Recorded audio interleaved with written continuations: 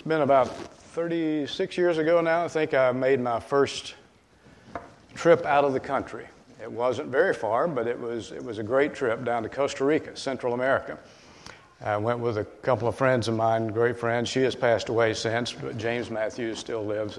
They were leaders of our mission group at the church where I was associate pastor at the time, and I remember flying into Costa Rica and then going to the city of San Jose that sits up on a hill and or on a mountaintop, and standing on the corner and buses going by with diesel fumes. And to this day, every time I smell diesel fumes, my mind goes back to the street corner in San Jose, Costa Rica. It's just an association that I automatically make. You know you've had that experience. You smell an aroma, you perhaps hear a song, or you hear a word or a phrase that somebody uses, and it takes you back to a person, a time, or a place. And it can be nostalgic, it can be encouraging, it can bring laughter, it may bring sadness, but that's the association we have with these things, part of life experience. I find this to be true when I read through Scripture. There are times when I read certain Scriptures and it automatically takes me back to a time that the Lord used that Scripture to really impact my life and impress on me a particular truth. And that's true with the Scripture we're going to look at this morning in Psalm 121. Inevitably, vividly, my mind goes back to my grandmother's front porch up on Curtis Creek in South Hominy, North Carolina. And I'll tell you more about that a little later. I've mentioned it here before, but this psalm takes me back there. And this psalm is, Psalm 121 is where we're going to go. This psalm is particularly appropriate for a new year because it's one of 15 songs of ascent. You'll see that when you open your Bible, more than likely it has that title, A Song of Ascent. So what is a song of ascent? Ascent obviously is going up. And so back in that day when the Jews were coming into the city of Jerusalem for their feast days, they had primarily three main feast days, Pentecost, Passover, Pentecost, and then the Feast of Tabernacles, which included the Day of Atonement. But they would come into Jerusalem, and Jerusalem sits on a mountaintop. And then within Jerusalem, the highest point in Jerusalem is where the temple sits. And so when you were going to Jerusalem, you had to go up. You ascended. When you went to the temple, you went up, whether it's the stairs or the walkways. And so as they ascended, they would sing songs. And these would be songs that would remind them of the greatness of God, the goodness of God, the discipline of the Lord, His mercy, His majesty, who He is. Just what we have sung this morning. We've sang songs that are intended, the message is intended to bring us back to the truths about who God is, how great He is, and our relationship to Him and what He's doing in the world. And so when we sing, hopefully we're singing with our mind and spirit fully engaged so that we sing the words with understanding.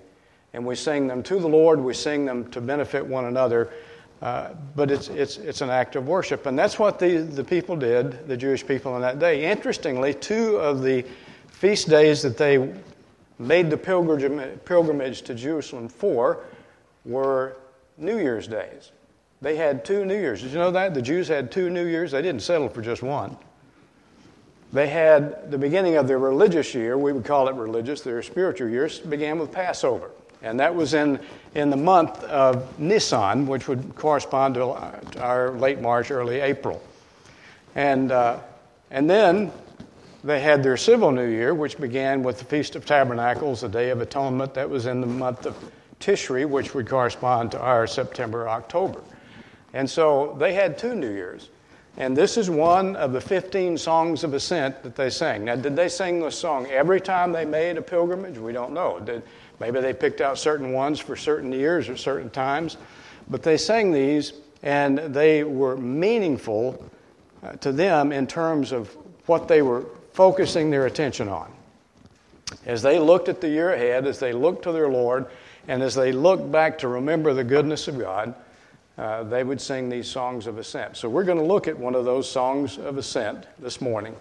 As they made their way to Jerusalem, made their way up to the temple, as they sang these songs corporately, it was their voice unified to honor and worship the Lord, but also it was very individual. you'll see that they speak both collectively and personally. And that's what we have just done.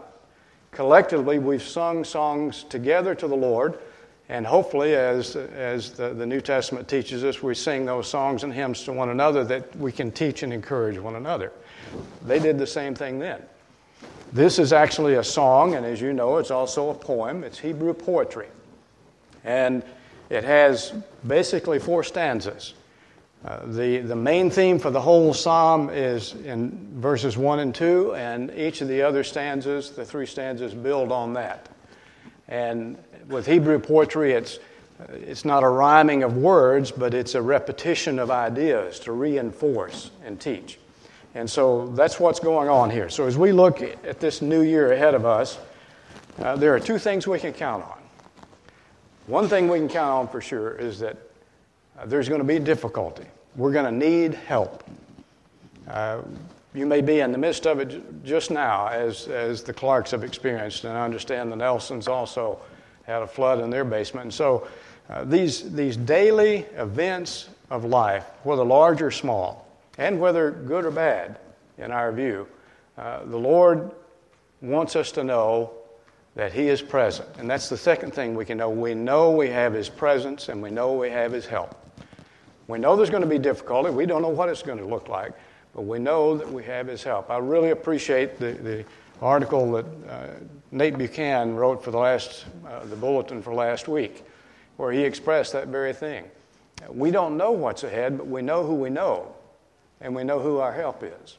And so let's look at this psalm, each verse, each stanza at a time, and think about some ways in which the Lord will be our help this year. We can count on it. As we look ahead, we can know, even before we get there, that He is our help. It says in verse 1 and 2, I will lift up my eyes to the hills, from which comes my help. My help comes from the Lord, who made heaven and earth. We have help from the God who created this whole thing we see around us. We just came back from some time in the mountains, and I love the mountains. I've often said to family and friends, even a bad day in the mountains is a good day. It's just, there's something about the greatness of it, the majesty of it, and when you sit on top of a mountain and you look across to the other peaks, there's something majestic about it. And we have a God who created that. He says, I will lift up my eyes. And so we ask the questions, to whom or what do we lift our eyes? The Jewish people looked to Jerusalem and looked to the temple in particular because the temple in Jerusalem represented the presence of God. He had told them, I'm going to come and I'm going to dwell among you. Now this was unique to Israel. Now He indwells us as people of His body, of His church around the world. It's not limited to a geographical location, but at that point God says, I'm going to come and I'm going to dwell among you. And so they looked to Jerusalem and they looked to the temple as the place that represented the presence of God. But they made a mistake. We learned about it in wonderful Sunday school that Mark taught this morning as he closed. The Jews got confused. They lapsed into unbelief. Rather than taking God at His word and believing Him, they began to syncretize their beliefs with the nations around them. And then they brought idols into the temple, and by the time of the New Testament, you know that the temple became something that they would swear by. They would look to the temple, not just what it represented or should represent, they looked to the temple, the physical thing, and it became an idol within itself. And so they would look mistakenly to Jerusalem and to the temple, and they would swear by it. They became something very physical, much more ordinary, rather than seeing the God beyond. And so they did what you and I can do. You think, what are we lifting up our eyes to right now? And what will we lift our eyes to this year? Jerusalem was their capital city. We can make a mistake in our own country, our own nation. We can get so involved in what's happening in Washington, D.C. and with President and Congress that we can get overburdened and we can mistakenly think, well, if we could get things straightened out in Washington, then things would be better for me. And we we can lift up our eyes to D.C. and to an increasingly centralized government and think that's where our security comes from for the future. That's where our hope lies.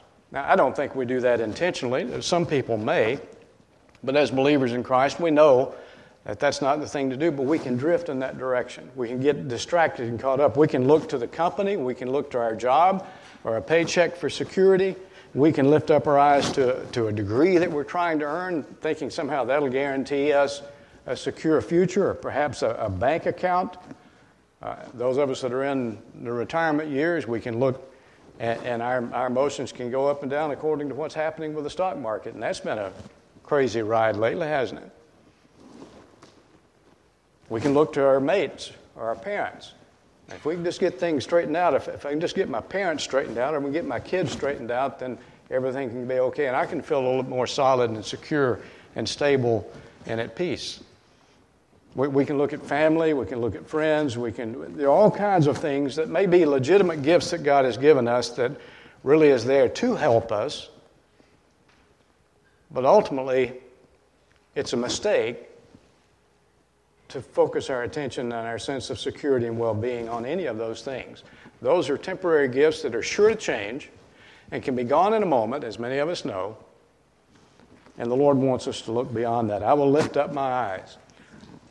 Going back to my experience at my grandmother's house, I remember back in the early 70s when I was a young married guy with a couple of small children, went to see my grandmother. She lived just a few blocks up the creek, we called it, from where we lived when I was a kid. And I loved to go back there. My grandmother lived in an old ramshackle house that, amazing that it didn't fall down or burn down, but she was a lady who was content with what she had. And we would go visit her and loved to go there. Loved her cooking, just loved to sit on her front porch because all around, as you looked, there were mountains. And so at the head of Curtis Creek, it's encircled in mountains. And so I would sit on her front porch. Especially enjoyed sitting on the porch later in the day around dusk just because of the contrast of the sky against the mountains. And I remember sitting there and I had read Psalm 121 and I was reading it in the Old King James. And when you read it in the Old King James, it doesn't have a question mark at the end of verse 1. And so it reads like this: I will lift up my eyes to the hills, from whence comes my help. And that's the way I had memorized it early on in the Old King James. I will lift up my eyes from whence comes my help. And in my mind, as a young guy, I was thinking of the Lord leading something of an army. And you lift up your eyes to the hills, and he comes riding across the hills, so to speak. That's the way I had envisioned it then. And then as I read it, I realized that that's not the idea at all. I will lift up my eyes to the hills. And then question. I lift my eyes to the hills, I see them. But where does my help come from? It doesn't come from the hills. It doesn't come over the hill. It doesn't come from anything earthly. I will lift up my eyes to the hills. From whence comes my help? My help comes from the one who made the hills, the one who made those majestic mountains or that vast ocean and beach. My help comes from the Lord who made heaven and earth. It doesn't come from the earth. It doesn't come from anything natural, ultimately. It comes from the one who made everything that we see. And so I believe that what the Lord wants us to do is to think about and consider. It's easy to read through that, and probably became easy for the Jewish people to sing this on their trips to Jerusalem and up to the temple, and really not take time to meditate on what it means that I have a help that's literally out of this world. I have a help from a God who created and sustains everything we see around us. And in fact, that's reiterated if you look over in Psalm 123, verse 1 and 2. It says, unto you I lift up my eyes. This is another song of ascent. Unto you I lift up my eyes, you who dwell in the heavens. Behold, the eyes of the servant, as the eyes of the servant looks to the hand of the master, as the eyes of the maid to the hand of her mistress. So our eyes look to the Lord our God until he has mercy on us. And if you look over in 124, just 2 chapters over, verse 8, our help is in the name of the Lord, who made heaven and earth. So, let's think just for a moment about the Creator. A few months ago, I had the privilege of speaking and talked about the theme of God as Creator and how that is constant throughout Scripture, how He keeps bringing us back, pointing us back to that idea. I once read a book called The Remarkable Spaceship Earth. I don't know how many of you know this. I remember learning it and then forgetting it and being reminded of it again. Do you realize that the Earth rotates at 1,000 miles an hour? You kind of feel that tug off? 1,000 miles an hour. It can make a complete orbit in 24 hours. So what's the circumference of the Earth, you mathematicians? 24,000 miles, a little bit more than that. Do you realize that our Earth orbits the sun at 67,000 miles per hour? And do you realize that our solar system is moving through our galaxy, through space, at 515,000 miles an hour? Now you say, well, that's interesting, but what has that got to do with anything? You see, we have a God who created and designed the universe and holds it together and has set in place laws that govern it so that they can actually put a man or a woman or a bunch of them in a capsule on top of a big tank of fuel and explode that fuel and jettison those people into space and actually calculate the time for the liftoff and calculate how far they can go and where they'll go and what kind of orbit they will have, or if they're going to go to the moon, they can get there and they can land. The reason they know that is because they know there are fixed laws about the rotation of the Earth, the orbit of the Earth, the movement of the solar system. All those things are so. Recently read a book called Saving Truth by a Muslim who became a Christian. His name is Abdul Murray, and he works with the Ravi Zacharias Ministries. And he making this point about keeping clarity and truth concerning science and faith. Let me just quote a couple of things from here. It says, our moon, quote unquote, happens to be exactly 400 times smaller in diameter than our sun. And our sun happens to be exactly 400 times further from us than our moon. And so this allows for a perfect solar eclipse in which the disk of the moon perfectly conceals the disk of the sun. And you know what's remarkable about that? They can predict with preciseness exactly when these eclipses are going to take place. Why is that? Because there's design to the universe. There are laws set in place that you can count on.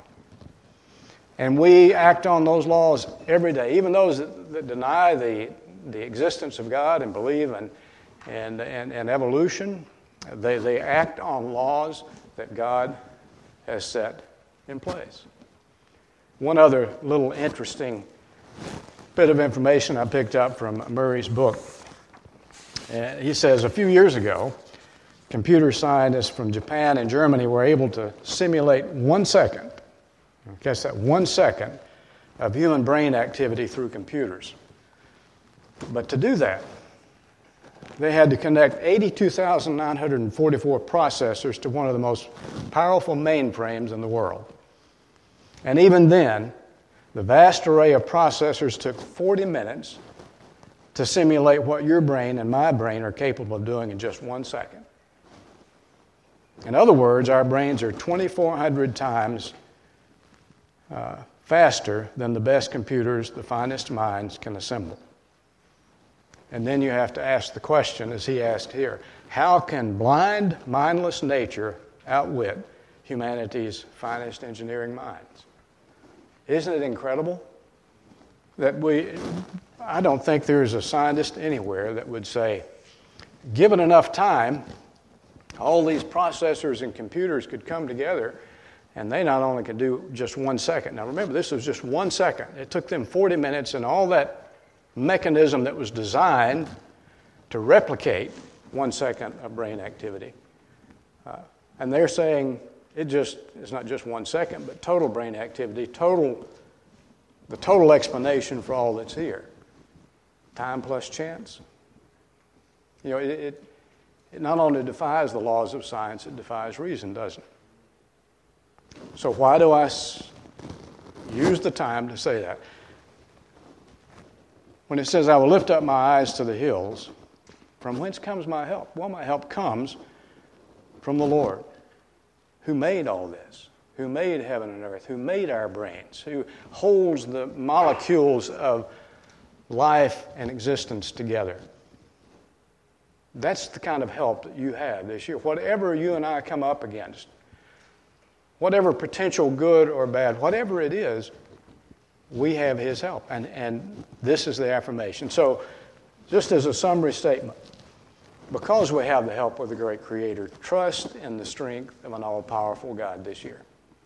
Make it your decision, your plan now, to place your trust in His strength, the strength of an all-powerful God who created all this that we see around us and holds it together.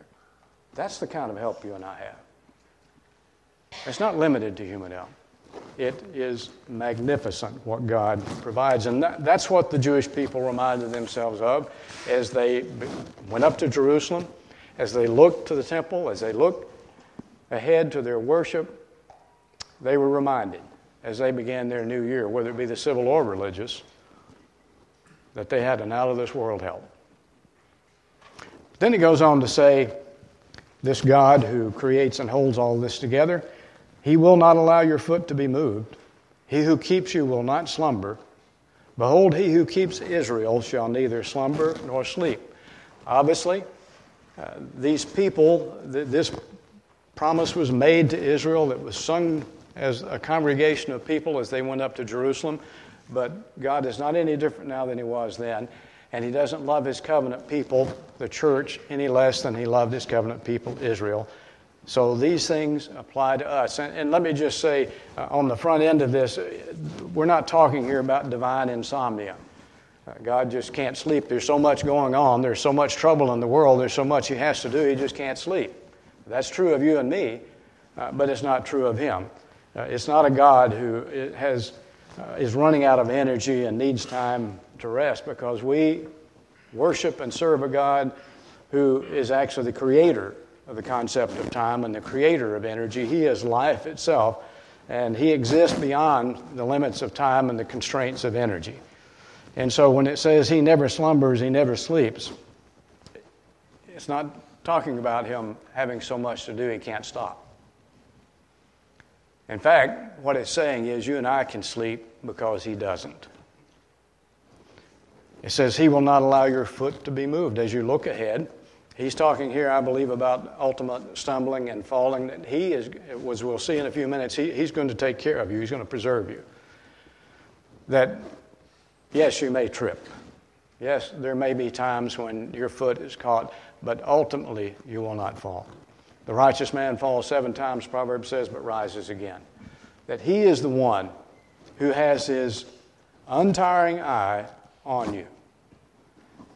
We had the privilege of having breakfast a couple of days at bed and breakfast that we love to go to up in Highlands, and so our friends there invite us over even when we stay in a cottage to come over and have breakfast, and a lot of times they'll do that so that we can meet other people that are having breakfast that are staying in the B&B. And so we met a delightful couple, Billy and Deborah, and had a wonderful conversation with them. They're Christian people that have gone through some great difficulty this past year. He is a small business owner.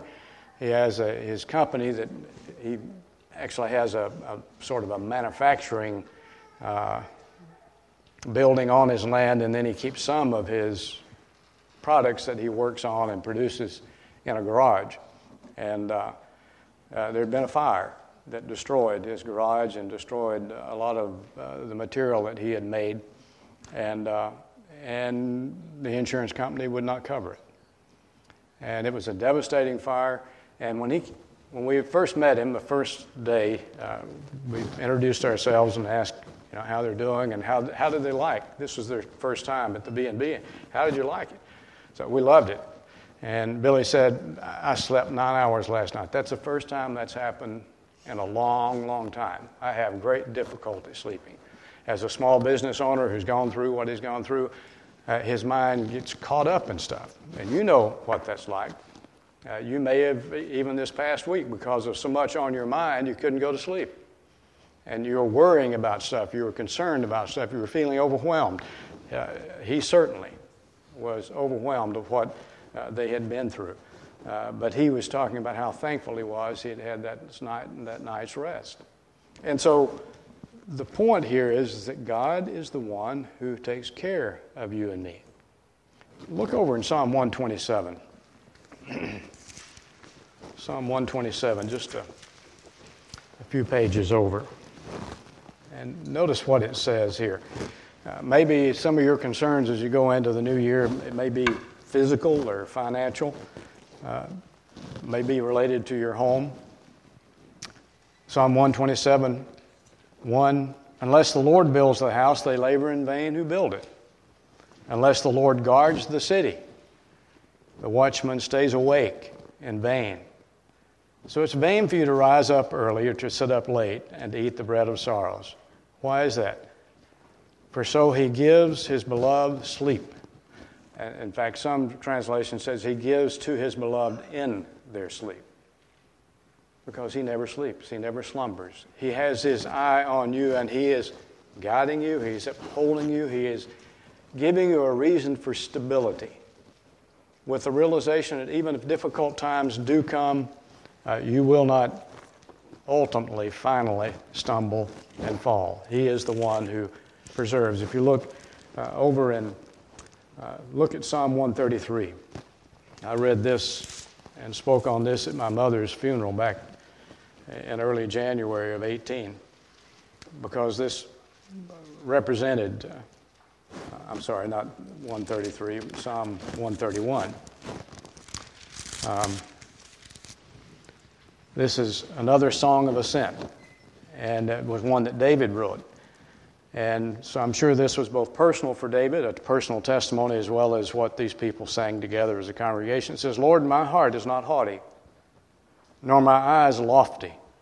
Neither do I concern myself with great matters, nor things too profound for me. In other words, you'll never be able to fully figure life out and figure God's work out. That's part of what Ecclesiastes is about. He set eternity in our hearts, and we can't fully comprehend it.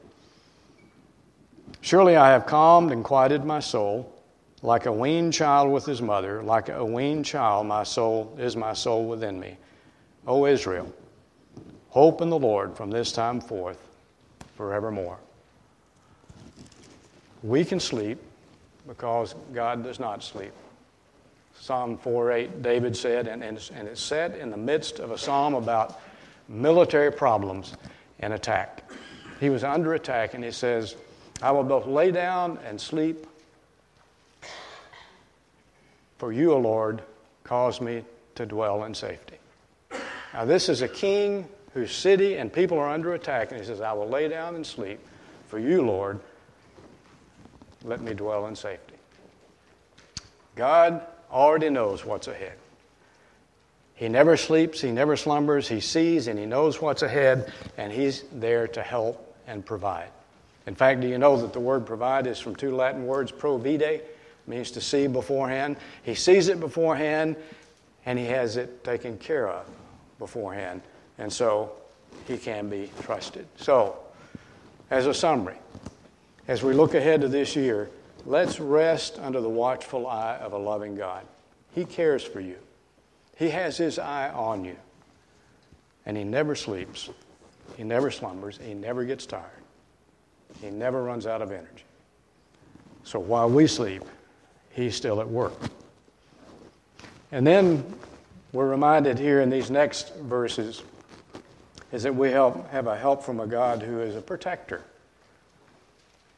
It says in verse 5, the Lord is your keeper. The Lord is your shade on your right hand. And I know my wife is thinking right now, what about the left hand? My wife is left-handed. But the idea is that he is your protector. He is your shade on your right hand. The sun will not strike you by day nor the moon by night. And you have to say, well, what is that? I've never been slapped in the face by the sun or the moon as far as I know. And so we'll think about that in just a moment. But the word keep there is a key word. It's the word shamar. And it means to guard. It means to protect. But it's more than that. It means to watch over carefully. That God not only just sees what's going on, as we saw in the previous verses, but He's intimately involved in what's going on. And He not only has His eye on you, He has His hand around you and under you and over you. In fact, you read through the Psalms and you'll find that idea of the hand of God is just like that. Under you, with you, and over you. And so it reminds me of the time when my children were little, and one of the things I just loved to do when my kids were little is to go on a walk with them and have them hold my hand. Sometimes they would just reach up and hold my hand because they wanted the security. Sometimes they didn't want me to hold their hand, and I had to hold it much tighter. You know what that's like. But there's something incredibly moving about the hand of a child and the hand of the Father. And that's the picture of our God, our protector. He is one who attends to us carefully. He holds us in His hand. He has us by the hand. And John says nothing can pluck us from His hand. Now, this is particularly meaningful for the people in that day. When it speaks about the Lord being your shade on your right hand, if you've ever been to Israel, you know that it's a pretty barren kind of place. There are oases in Jericho and other places, but it is pretty wide open and rocky and somewhat brown, except for some certain places that have been very well irrigated and developed. But you're exposed to the heat quite a bit. And when you were traveling in that part of the world in that day, you were exposed to the elements of heat and even desert-like conditions during the day. And at night, you were exposed to the cold and potential thieves. They did not have 911. You didn't have phones you could call and get help if something was going on. There was no county sheriff that you could turn to. When you travel through the countryside, you were exposed to danger. You remember the story in the New Testament of the Good Samaritan and the Samaritan who was on the man who was on the road from Jericho to Jerusalem or vice versa, and then the Samaritan came by and took care of him. He experienced an attack on that open road where if you've ever seen, you can Google it and look for the road to Jericho. You'll see that it's a narrow path and it's curvy and it's elevated and plenty of places for thieves and hoodlums to hide and attack. And so they were exposed to these kinds of things. They didn't have the kind of movement that you and I have in cars that are protected and air conditioned. They were out in the countryside. They couldn't call on anybody. And so this would be much more meaningful to them when it says, He's your shade on your right hand. And the sun will not strike you by day, the moon by night. The idea is that day or night, the Lord is watching over you, and He is your refuge. He's taking care of you. You can run to Him. You can grab His hand, or you can realize in your mind's eye that He has His hand over you, that He is taking care of you. He's protecting you. He not only is the creator of the universe who has all the power to help, He's not only seeing everything that's going on in your life and He's never tiring, but He actually has you by the hand. He is taking care of you. He's your refuge. In fact, if you look in Psalm 18, this powerful, repetitive statement about just how thorough God's protective hand is. In Psalm 18, verse 1, it says, I love you, O Lord, my strength. The Lord is my rock. He's my fortress. He's my deliverer. He's my God, my strength, in whom I will trust, my shield, the horn of my salvation, the horn being an animal horn that is to reflect or illustrate power. He is the horn of my salvation, my stronghold. So I will call upon the Lord who's worthy to be praised. So shall I be saved from my enemies. That's looking ahead, saying, because of who the Lord is to me, I know that He's going to take care not only of me, but those who concern me. God is our refuge and strength, a very present help in trouble. Psalm 46, verse 1. So, that being true, as we look ahead this year, let's take refuge in the protection of the hand of a loving God. Let's take refuge there. When things are troubling and hurtful and harmful, or they look dangerous or uncertain, the thing to do is run to Him. Don't first run to somebody or something else, but run to Him and call on Him. And continue to do that. And dwell under His protective hand and believe His promises. See, that's what the Christian life is about from the beginning to end. We believe that Christ died for us and rose again. We believe the testimony of Scripture verified by the resurrection and the fulfilled prophecy of Scripture. We take Him at His word and we say, I believe Christ died for me. I know I am unworthy. I know that there's nothing I could ever do that would qualify me for heaven, that would cause me to measure up to the righteous, perfect demands of a holy God. I could never earn His forgiveness. I'm totally disqualified for that, but I have one who qualified on my behalf, the perfect Son of God who died for me and rose again. And I can trust Him. I can lean on Him. I can depend on Him completely for eternal life and eternal forgiveness. He's promised it. He gives it. Not by works of righteousness which we have done, but by His mercy. He saves us. He is our salvation also. He is our refuge. He's our fortress, not because we are worthy, but because of who He is. And He provides that for us. My wife likes to say, if I can believe that God can take me from this earth through the vehicle of death into heaven eternally, and I can count on that, I can state that I believe it, and I'm banking my life and my eternity on it, then why can I not trust Him for right now, for today? And so here's a God who is your protector, your refuge, one you can run to. And so if you can trust Him for eternity, how about trusting Him for right now? And that leads us to these last two verses here where it says, the Lord shall preserve you from all evil. He shall preserve your soul. That could be translated life. He shall preserve your going out and your coming in, from this time forth, even forevermore. Now, this statement, the Lord shall preserve you from all evil, that's neither naivete nor hyperbole. This is exactly what it means. But we need to understand what it means in context.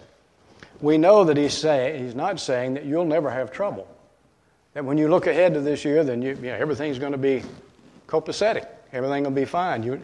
That's not what He's saying, and we know that because other songs of ascent that these Jewish people sang as they went up to the temple spoke about trouble and heartache and difficulty. In fact, back to Psalm 123, just one or two psalms over, verse 3 says, have mercy on us, O Lord, have mercy on us, for we are exceedingly filled with contempt.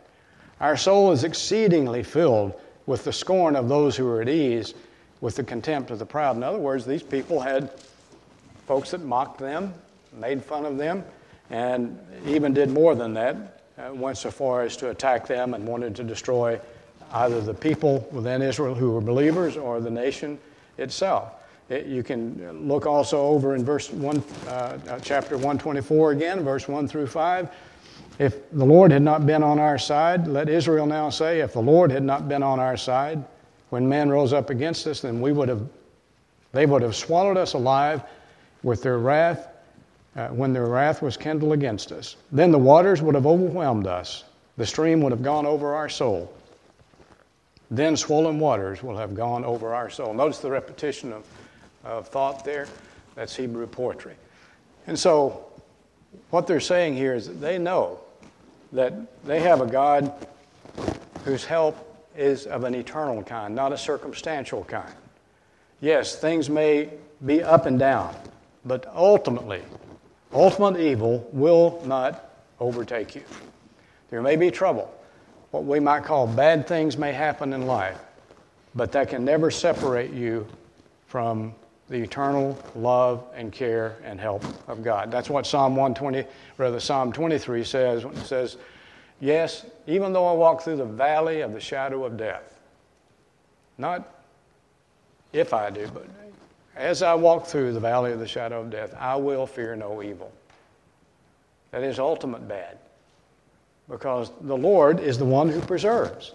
You see? It says, He will preserve you from all evil. He will preserve your soul. He shall preserve your coming in and your going out. That is the whole scope of your activity of life, both now and through this next year and throughout life. You're going in, going out, all your activities, the Lord is involved in it, and He is actively preserving you. Not just protecting you, but there are things that we think of the difficulty that we have experienced. But how much has God kept us from experiencing that we're not even aware of? He says He will preserve you from all evil. Interesting, the word preserve is repeated 3 times there because, again, that's Hebrew poetry. It's repeating the idea to drive it home. But it's the same word as keep that you find in the earlier verses. And so 6 times this word is used, this concept is used in this passage, that God guards, protects, He guides, He has His hand on you, He's watching over you, He's protecting you, and in all that He is preserving you. He's given you His promises to preserve you. We're not preserving ourselves. I know there's sometimes in some theological circles an emphasis on the perseverance of the saints. The emphasis should be on the preservation of God for the saints. Because you and I don't persevere very well, do we? We don't continue on as well as we should, but the Lord is unchangeable, both in time and in character.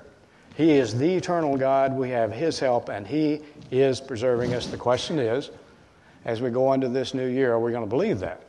See, it's always a question of, who am I going to believe? Am I going to believe the testimony of Scripture verified by the resurrection and fulfilled prophecy? The great creator and designer?